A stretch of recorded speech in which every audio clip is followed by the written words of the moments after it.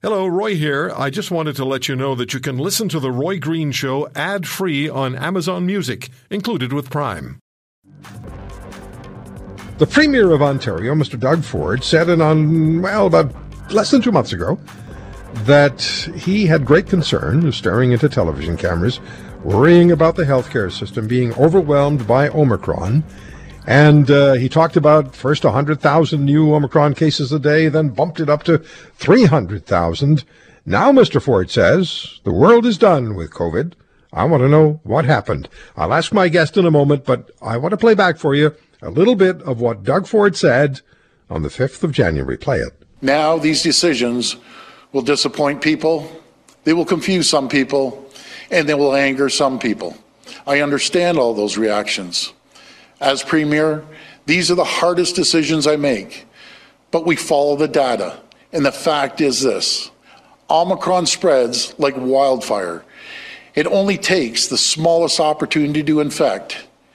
And if we do not act, if we don't do everything possible to get this variant under control, the results could be catastrophic. It is a risk I cannot take. Not after what we've been through and what we've been able to accomplish together. So that was the 5th of January. This is the, 27th day of February, less than 2 months. And now Mr. Ford is saying the world is done with COVID. So, I just want to talk about this. Vaccination proof won't be required any longer in the province of Ontario starting Tuesday, March 1. But masks will continue to be mandated. Why? I'm confused. Or maybe it's the Premier who's confused. I'm not entirely sure about that, but I do know that Dr. Isaac Bogosh is with us, infectious diseases specialist at Toronto General Hospital, associate professor of medicine at the University of Toronto, and was on the Premier's vaccine task force. Dr. Bogosh, thank you for being with us. I know there are people saying, what happened? So less than 2 months ago, we were worried about 300,000 infections a day, and now the Premier is saying the world is done with COVID. Can you explain, please?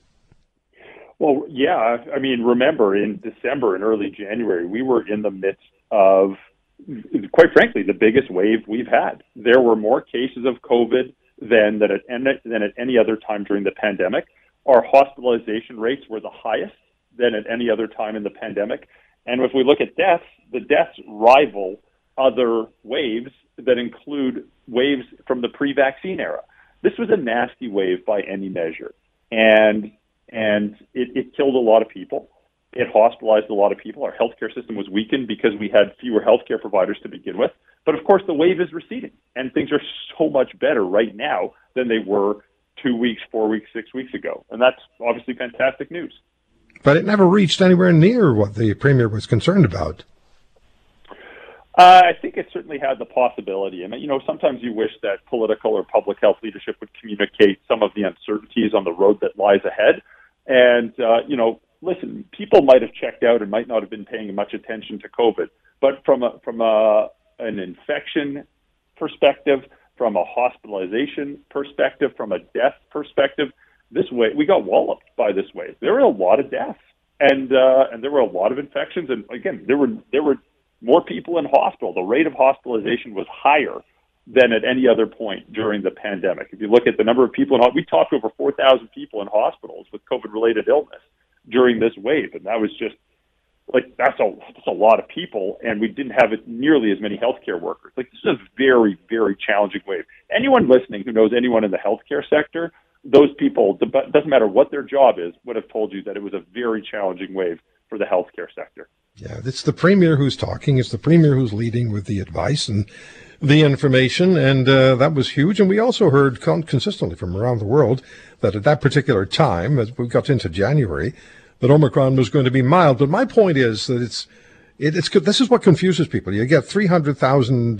projected infections a day, and then less than 2 months later, the world is just done with COVID. That's the next quote from the Premier of Ontario. So trying to put the two together, it's not a sandwich that makes a lot of sense. Yeah, I mean, listen, I'm not just talking about Premier Ford. I know that. No, absolutely not, and nor would I protect any other senior political or public health leader. I think it's obviously extremely challenging to communicate effectively when you've got moving targets and you've got a lot of unknown variables. And this wave, it was a challenge, and it came in like a understand. lion, and it ended quickly. But, listen, if we look at where we're at right now, I don't think COVID's over, right? There will be more waves. There will be more variants. It's nice to see this wave receding, but there's more on the way. It's just unclear when it's going to be. Certainly we'll see a rise in September. Will we see anything before then? Unclear. Do we have enough community-level protection through vaccination, through recovery from infection, through a combination of those two, such that when the next wave rolls through town, it's not going to disrupt us as significantly? Listen, we all hope so, but we just don't know the answer to that. Well, but the world is done with COVID. Well, we'll see. I mean, that's great. That's wonderful news. I'm very happy. Mazel tov to everybody. But, is COVID done with that? It's at 300,000 infections a day. Yeah. I mean, listen, I think the public health measures have to align with the current threat. The current threat is markedly reduced compared to weeks ago. I know many people listening might disagree with me on this, but I do think it's reasonable to start lifting a lot of these restrictions given that the current threat is markedly reduced. I would keep masks for a little while longer. I know that's an unpopular opinion.